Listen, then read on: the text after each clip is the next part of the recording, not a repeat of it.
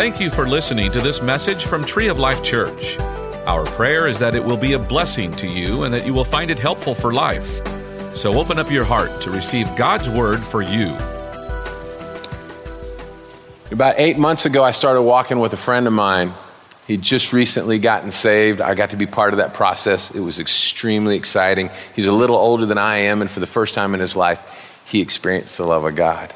And after having lived about 50 years without that, it was overwhelming to him, and his eyes were very, very opened. And so we talked on a very regular basis. And after about 6 weeks, he called me and he said, hey, something weird is going on. I said, all right, what's going on? He said, I feel like I'm supposed to do something about my job. I'm supposed to look for another job. I don't know what it is. It's not that there's anything wrong. I just feel it's just stirring around inside me, and I've never felt this way before.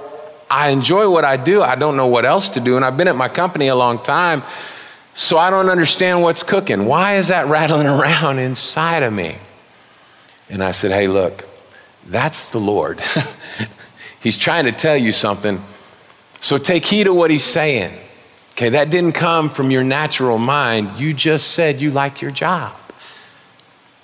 So we talked over a couple more weeks, and I would question a little here and a little there. Hey, how's it going? And he'd tell me, well, I talked to this guy and I talked to that guy and talked to my wife. But he was missing a key ingredient. He hadn't been going back to the Lord with it to get any more details. And about 6 weeks after that, I get a phone call, and I answer my phone. I go, what's up, brother? And you could hear in the silence the pressure and the weight that was on him. It was tangible. You could touch it over the phone. And I said, man, just talk when you can. So after a couple of minutes, he finally gathered enough strength and enough breath to be able to say, I went into work today and they fired me. I just lost my job and I have no idea what to do. And in that moment, I knew something that he didn't know because I've been doing this for 25 years as a Christian. But I knew that he was now facing his very first journey into the wilderness. Now, I could stand on this side of it because I've been there, but he hadn't. And so I began to try to walk through that with him. And so maybe that's you here tonight. Maybe you're got something stirring around in there. You're not sure what it is. Maybe you just had to take the first step into a wilderness today or in the recent past. Or maybe you're already halfway into the wilderness. Or maybe if you've been a Christian very long, you've been through a wilderness trek or two. I know you have, and you're on this side of the wilderness. But there'll be another wilderness experience that comes because God does something in the wilderness. And so that's what I want to talk about tonight. I want to talk about the wilderness experience. So in your notes, if you'll go to Exodus 2, 23 through 25, and stop that clock for me for about 15 minutes. Just kidding. Years passed and the king of Egypt died, but the Israelites continued to groan under their burden of slavery. They cried out for help, and their cry rose up to God. God heard their groaning, and he remembered his covenant promise to Abraham, Isaac, and Jacob. And he looked down on the people of Israel, and he knew it was time to act. Let me give you some backstory here. If you're not real familiar with this account in the Bible, Joseph was a Jew. He was one of the first original Israelites, if you will. His father was Jacob. God renamed Jacob, called him Israel. And so Joseph was one of the patriarchs, one of the heads of one of the 12 tribes of Israel. So the nation of Israel came out of them, and Joseph was one of those guys. And he had a crazy, crazy journey into Egypt. But when he finally ended up in Egypt, he eventually found himself as the king of Egypt, the Pharaoh's right hand. And there was a famine in the land, and God gave him wisdom on how to carry everybody through this famine. And so because of that, he had great favor, and he brought his whole family there to survive the famine. But this says that the king died. Joseph also died. And it says that a king came to power that didn't care about Joseph. He didn't care about him. He didn't want to know anything about him. All he knew is that he was freaked out by the vast number of Israelites that were in his land. And he got afraid and he said, man, if we don't do something about this, if they decide that they want to take over, man, they will. So we better put them all in slavery and we better shackle them up. And so for about the next 140 or so years, the Israelites lived as slaves.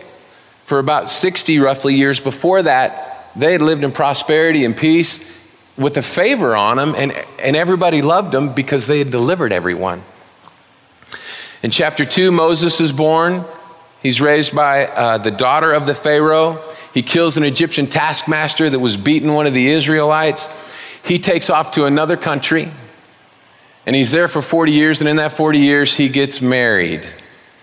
That covers 25 verses. Little bitty, 40 years, 25 verses. That's crazy. And then chapters 3 through 12 begin to cover the divine orchestration of God's hand to get his children out of slavery and out of Israel and head them into what he called the promised land, the land flowing with milk and with honey. So this all started because something had to change, something had to give, and God's children had been crying out. And so it says that God heard them, and that's what started this whole thing moving. And so they found themselves starting on a journey. And here's the crazy thing about our journey into the wilderness. It's true for the Israelites, it's true for us today, and that's point number one. The timing usually doesn't seem to make sense. The timing usually doesn't seem to make sense. Now notice I said seem. I said that intentionally because it's only in the natural that it doesn't seem to make sense. We're going to see that as we go through this account. In Exodus 12, 31 through 34 and verse 39, it says, during the night, Pharaoh summoned Moses and Aaron and said, up, leave my people, you and the Israelites. Go worship the Lord as you have requested. Take your flocks and herds, as you've said, and go and also bless me. There was some crazy stuff going on in Egypt, and he needed their blessing. So they take off, and the Egyptians urged the people to hurry and leave the country, for otherwise, they said, we will all die. Now check this out. So the people took their dough before the yeast was added and carried it on their shoulders in kneading troughs wrapped in clothing. With the dough the Israelites had brought from Egypt, they baked loaves of unleavened bread. The dough was without yeast because they'd been driven out of Egypt and did not have time to prepare food for themselves. In the natural, it didn't make sense. Here it is, it's the middle of the night. What a horrible time to go on some journey where you don't even know where you're going. You don't have any food prepared and you're being forced to go. He said, man, hit it. You got to go. Man, you'd think God would have waited till at least in the morning they could have had him some good fluffy biscuits with yeast in them, and you know what I mean? No, he's like, hey, take it, hit the road. You're going to eat some tortilla-looking stuff. You got to go. It's crazy. It doesn't make sense. It doesn't seem to make sense. Letter A. What we've got to focus on in this, though, is that God's timing is best. God's timing is best, and we're going to see that. And it requires our attention to details. We got to pay attention to the details, like my brother that I was just talking about. God had been tapping him and stirring him and trying to tell him, hey, partner, you need to look for a job. Because God knew what was coming. And so that's why he was stirring him with it. If we look at the details, Exodus 12, 1 through 28, we won't put it on the screen because it is a lot of details. But God pulls Moses aside and he says, hey, here's the deal. This is everything you're going to need to do. The trip is fixing to happen. And here's how it's going to start. And they had to do all these things, make all these preparations for the first Passover. If they wouldn't have paid attention to the details, if they wouldn't have paid attention, all of their firstborn would have died. They had to pay attention to the details. This is one of the most important reasons. I'm plugging a journal right here. If you don't journal, start. God will speak to you, and when you journal about it, then you can go back. It may be a year later. I go back to my journals on a regular basis because God will thump something or something will happen, and I'll go, man, I remember that. And I'll go back to a journal from 4 years ago and find where God had been preparing me from way back then all the way up so that today I'd be ready for what was coming. So journal, because trust me, if he's stirring in your heart, something's going to happen, and you're going to need the details. B, the timing is about his plan, and his plan is good. That really ought to say best. You know what? I blew that one. Make that last blank say best. They can't in the booth. That's my fault. The timing is about his plan, and his plan is best. Exodus 3:8. So I have come down to rescue them from the hand of the Egyptians. This is God talking, by the way. So I have come down to rescue them from the hand of the Egyptians and to bring them up out of that land into a good and spacious land, a land flowing with milk and honey, the home of the Canaanites, Hittites, Amorites, Perizzites, Hivites, and Jebusites. That's a whole lot of ites, isn't it? You see, his plan is best. He loved them so much that he put all those people in that land to cultivate it and get it ready for their arrival. It says when they went and checked out the land that there were grapes this big in the land. God planned so well for them that he put all those folks there before. They developed it, they planted crops, they built buildings, they had everything in place because it was part of his plan. See, we have to remember God is omniscient. He's not like us. He knows all. He sees it all. And he's also omnipresent. That means he's everywhere. He's outside of time. He's not stuck in time like we are. And so before God ever said, let there be light, he had the plan prepared. He painted a picture, if you will. And in that picture, all the brushstrokes came together so that it would end the way that he intended it. And that's how he sees it, but we only see these little snapshots. We see this little piece. If we could step outside of it the way God can see it, we'd see that it's good. And so we don't need to be stressed and worried about it. It's his best plan. Jeremiah 29:11 says, he knows the plans that he has for you. He's not confused about it, and they're good plans. Number 2, the path to the promised land runs through the wilderness. The path to the promised land runs through the wilderness. There's no other route, guys. There's no other way to get there. You're trying to step into what God has for you, his best, his promised land for you. You got to go through the wilderness. There's no other way to get there. So just embrace it. And truthfully, after you've done it a couple times, you'll actually learn to relish it. Because there's some amazing things that happen when we're in the wilderness. But I'm going to give you a couple of things to keep in mind as you're traveling through the wilderness. Letter A, the path was divinely planned. It wasn't happenstance. The path was divinely planned. That's past tense. Remember the picture. He laid it all out before. It's already done to him. Okay? Exodus 13:17-18 in the Message says, it so happened that after Pharaoh released the people, that God didn't lead them by the road through the land of the Philistines, which was the shortest route. There was a shorter way to get there. For God thought, look at that, he had forethought about it. He thought about it all before they ever took off. If the people encounter war, they'll change their minds and go back to Egypt. So God led the people on the wilderness road. You got to go through the wilderness, looping around to the Red Sea, and the Israelites left Egypt in military formation. Another translation says that they left prepared for battle. They had their battle garments with them, if you will. Remember last week, Pastor David talked about always having your armor on? They had their armor on, but they didn't have to fight. They weren't ready for the fight yet. So we have to remember, this was not some whatever it was that happened. Maybe you lost your job. Maybe your relationship turned south on you and you didn't see it coming. You don't know what it's about. Can I tell you that God wasn't sitting in heaven when that happened and look over at Jesus and go, oh my gosh, Steve lost his job. What are we going to do? Jesus, how did you miss that? Oh my gosh. No, he already made a way. He already planned for that. And it's with your well-being in mind. You see that? He didn't want them to get in a fight and run back to slavery. It was with their well-being in mind that he routed them that way. Letter B, when we step out in this thing, we got to follow the leader. We got to follow the leader.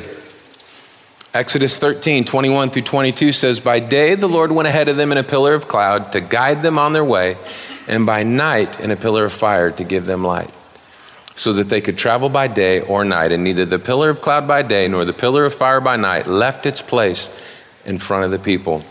God wants to lead you through the wilderness. That's a hard one for some of us. Can I tell you, maybe it's just me, maybe some of these other men in here will represent, man, I like driving the car. I don't want to let go of the wheel.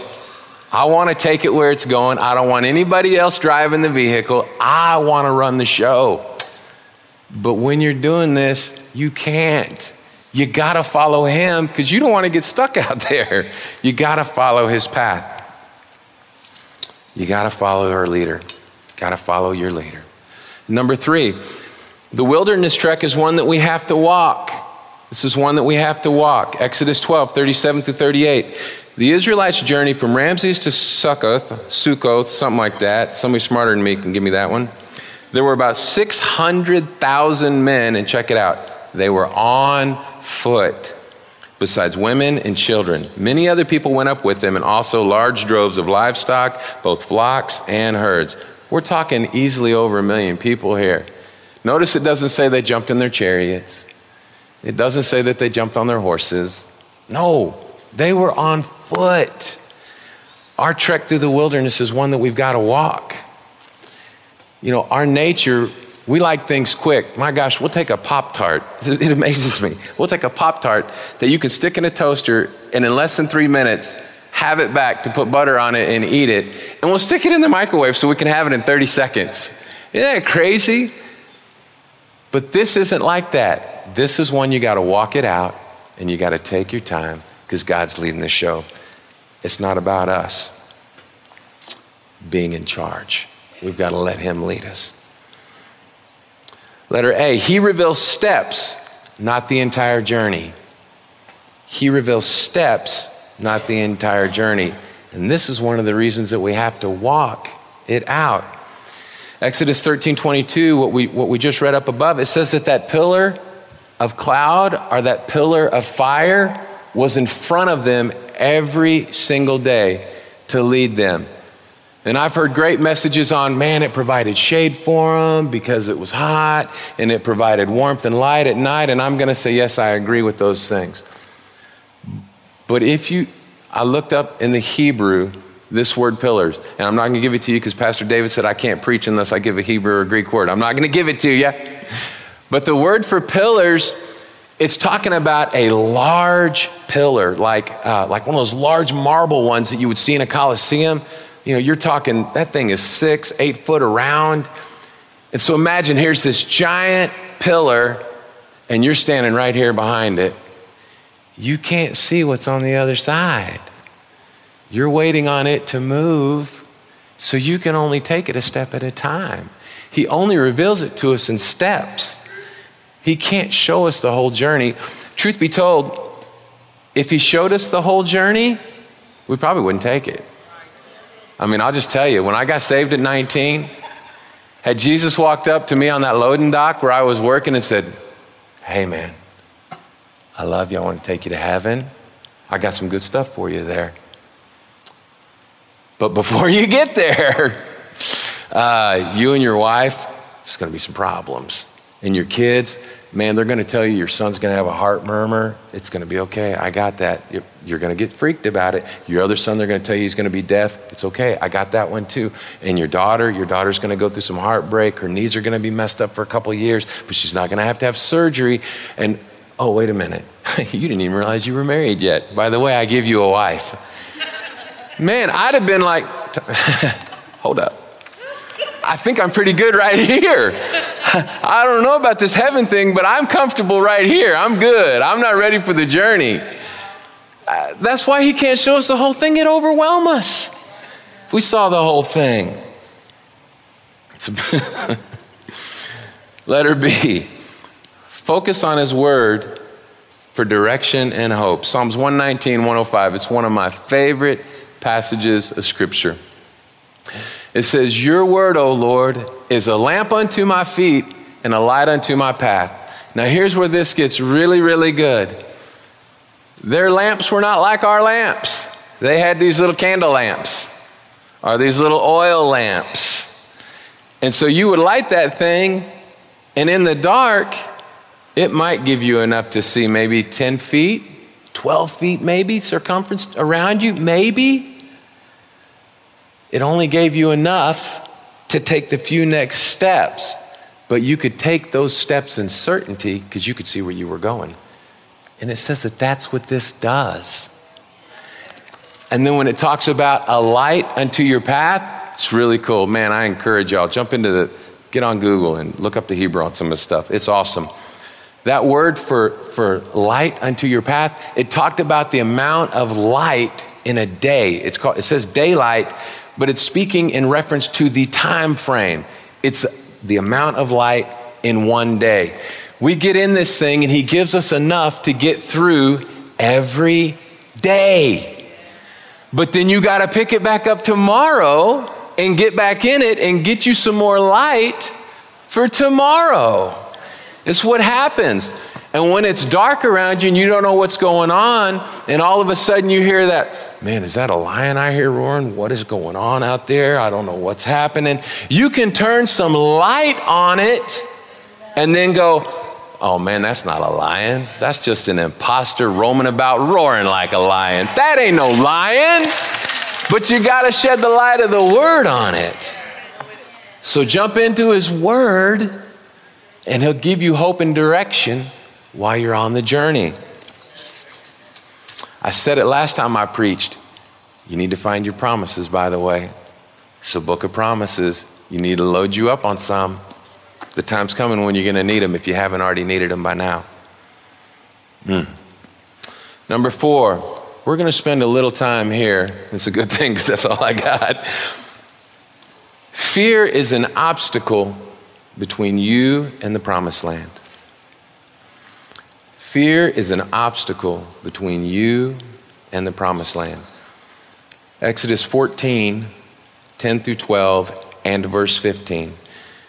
As Pharaoh approached, the Israelites looked up, and there were the Egyptians marching after them. They were terrified and cried out to the Lord. Another translation, it was either the Living Bible or the Message, says, they looked up and saw the Egyptians and they were frozen in fear. And they said to Moses, was it because there were no graves in Egypt that you brought us out to this desert to die? What have you done to us by bringing us out of Egypt? Didn't we say to you in Egypt, leave us alone, let us serve the Egyptians? It would have been better for us to serve the Egyptians than to die in the desert. Meanwhile, here comes all the Egyptians trying to come and get them. They're sitting here belly aching. That's crazy. And then look at verse 15. I love verse 15. Then the Lord said to Moses, why are you crying out to me? Tell the Israelites, move on. Keep moving. He didn't tell them to stop. So they see the enemy coming. They get scared, they begin crying out to God, but look at what they did. They didn't ask for direction. They weren't praying. They started whining and complaining is what it says. They freaked out. But I love what God does. God looks at him and he says, hey, don't just stand there, man. Move. I didn't tell you to stop. But isn't that what fear does? Think about it. Think about a time in your life when you've been afraid. I can think of a time in my life. Man, and that fear just became crippling. It's almost like, you know those goats that they start running and then they get scared and all of a sudden they lock up and they fall over and they can't move and they're on the ground. And then what do they start doing once they hit the ground? Blah, blah. That's what the Israelites did. Look at it. They were frozen in fear and they started, blah, you brought us out here to die. Blah. They were freaking out for no reason at all. Isn't that what we do? Think about it. Look, Romans 14:23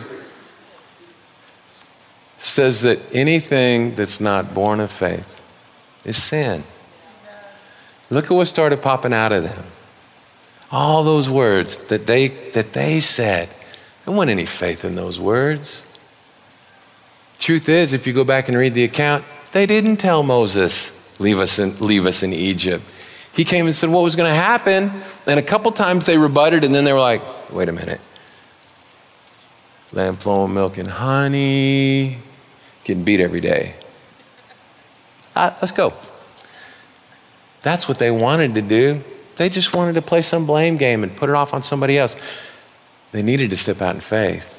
When you find yourself in that place, step out in faith. Here's something that I've learned in my life. Now look, don't take this to the bank for you. Pray about it, see what God says. I've gotten to a place that when an opportunity presents itself, if fear strikes up in my heart, I immediately go, yes, I'll do it. I got that. I'll do that. Because God doesn't give us a spirit of fear. So if I'm feeling fear, then where'd that come from? It came from the devil. It didn't come from God. Now, I'm not talking about throwing caution to the wind. I'm talking about fear. There's a difference. Okay, when that fear and you feel it trying to cripple you, man, in my life, I'm just telling you, that's when I go, all right, let's do this thing. I took my boy to the fair. It was a mistake. I'm too old to be riding those rides. I'm just saying. And he's like, here, Dad, let's jump on that one. I'm like, boy, duct tape is holding it together. There's baling wire hanging out of that thing, and it goes 150 feet in the air. And he's like, I know. I was like, all right, let's go do this, man. You got to embrace it. And here's why, letter A.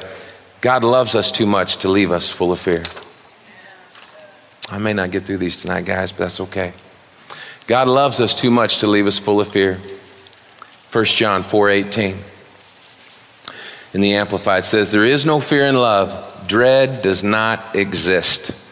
But perfect, complete, full-grown love drives out fear, because fear involves the expectation of divine punishment. Hang on to that. The expectation of divine punishment. We're going to deal with that. So the one who is afraid of God's judgment is not perfected in love, has not grown into a sufficient understanding of God's love. God loves us too much to leave us slaves to fear. He loves us too much. How do you combat fear? You got to overcome it. So he's going to give us ample opportunity to overcome fear. Think about it. When your kid falls off a bike, what do you tell them? You got to get back on that thing. You got to get back on it. And pretty soon they're not afraid of it anymore, and they get back on it and they learn to ride it, and there's no fear in their heart anymore.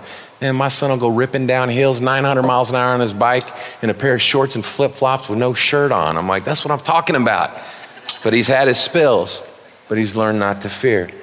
And God loves us that much. 1 John 4:18 that we just read, it says that it just might be that you're afraid because you think that in the wilderness, God's taking you out there to punish you, to deal with something in your past. You may be looking at the wilderness and going, oh, no. I'm not going out there. I remember that time in the 3rd grade, I pulled little Susie's pigtails in class, and payback is out there. It's not happening. I cheated on my taxes in 1974. I'm going to get judged out there. It's fear. But here's what we're going to see. God doesn't punish his kids. Okay? I'll prove it to you. It's in the Bible. I'm not saying it. After Jesus came, there is no more punishment. There's discipline, but discipline and punishment are not the same thing. Okay? I gave you the definitions in your notes. Definition of punishment: a penalty inflicted on an offender through judicial procedure. You violate the law, you go to court, the judge says 20 years in prison. That's the penalty for what you did. You're paying the price. That's what punishment is. That's not what discipline is. Look at Romans 5:8-9 in the Amplified. But God clearly shows and proves his own love for us by the fact that while we were still sinners, Christ died for us. Therefore, since we've now been justified, declared free of the guilt of sin by his blood, how much more certain is it that we will be saved from the wrath of God through him? He poured out all the punishment at the cross. He doesn't punish his kids. There is no more price for your sin. Jesus paid it. There's not a price that you can pay for your sin anyway. But I think that so many times we get stuck in that thing and we start trying to punish ourselves and make ourselves pay for something that's going on. Man, I've got a brother that was telling me one time, he called me, he had cancer. He hadn't been saved very long. And he had cancer. And as I began to talk to him, he began to tell me in his mind, he had concocted this theory that God put cancer on him to punish him for walking away from him when he was 13 years old. What? No, it doesn't work that way. So if you've been holding on to something, just accept the full payment that Jesus made. Let it go. You're punishing yourself for no apparent reason. Discipline. Discipline is training that corrects, molds, or perfects the mental faculties of moral character. That sounds a whole lot different than punishment, doesn't it? It says that discipline comes in to correct and help you grow. That's what discipline does. That's not punishment. Think about when you're supposed to say, oh, that guy, he leads a disciplined life. She leads a disciplined life. It means that you put some things in place to help yourself grow, and it's uncomfortable for a season, but then you reap the benefits from it on the other side. That's what Hebrews 12:10 tells us. I won't read it. I gave you the scripture. Check it out when you get home. I didn't make it up. God put it right here. So let me give you a couple of ways to get past the fear. Number one, recall the miracles of the past. Recall the miracles of the past. In Exodus chapters 7, 8, 9, 10, and 11, we read about 10 plagues that got poured out in Egypt to set the stage for the Israelites to get out of Egypt. The first 3 were really more of an annoyance than they were devastating, if you will. They had to go dig for water. That was inconvenient. Then there were some frogs. Hey, I'd have just had me a big frog leg fry. I'm just saying. But it's just inconvenience. Then there were some gnats, okay? But then the next 7 were horrible. The next 7, people died, animals died, all the crops were lost. And the Bible records that those 7, they didn't come near the Israelites. They didn't get touched by it. You just need to recall those miracles. All of us have miracles in the past that we can remember to keep us from fear. God has never let you down. I know he hadn't. If you think he has, come see me afterwards. I want to talk to you about it. He's never let me down. And then number 2, remember you're not alone. Remember that you are not alone. Exodus 3:8 says that I have come down to rescue them. God himself came down. Isaiah 7:14 says that unto us a son will be given, and he'll be named Emmanuel, God with us. God made a way to come and be with us through all of this. You're not alone. That's a lie from the enemy. God is with you. Number 5, God's plan is the promised land. God's plan is the promised land. Leviticus 20:24 says, but I said to you, you will possess their land. I will give it to you as an inheritance, a land flowing with milk and honey.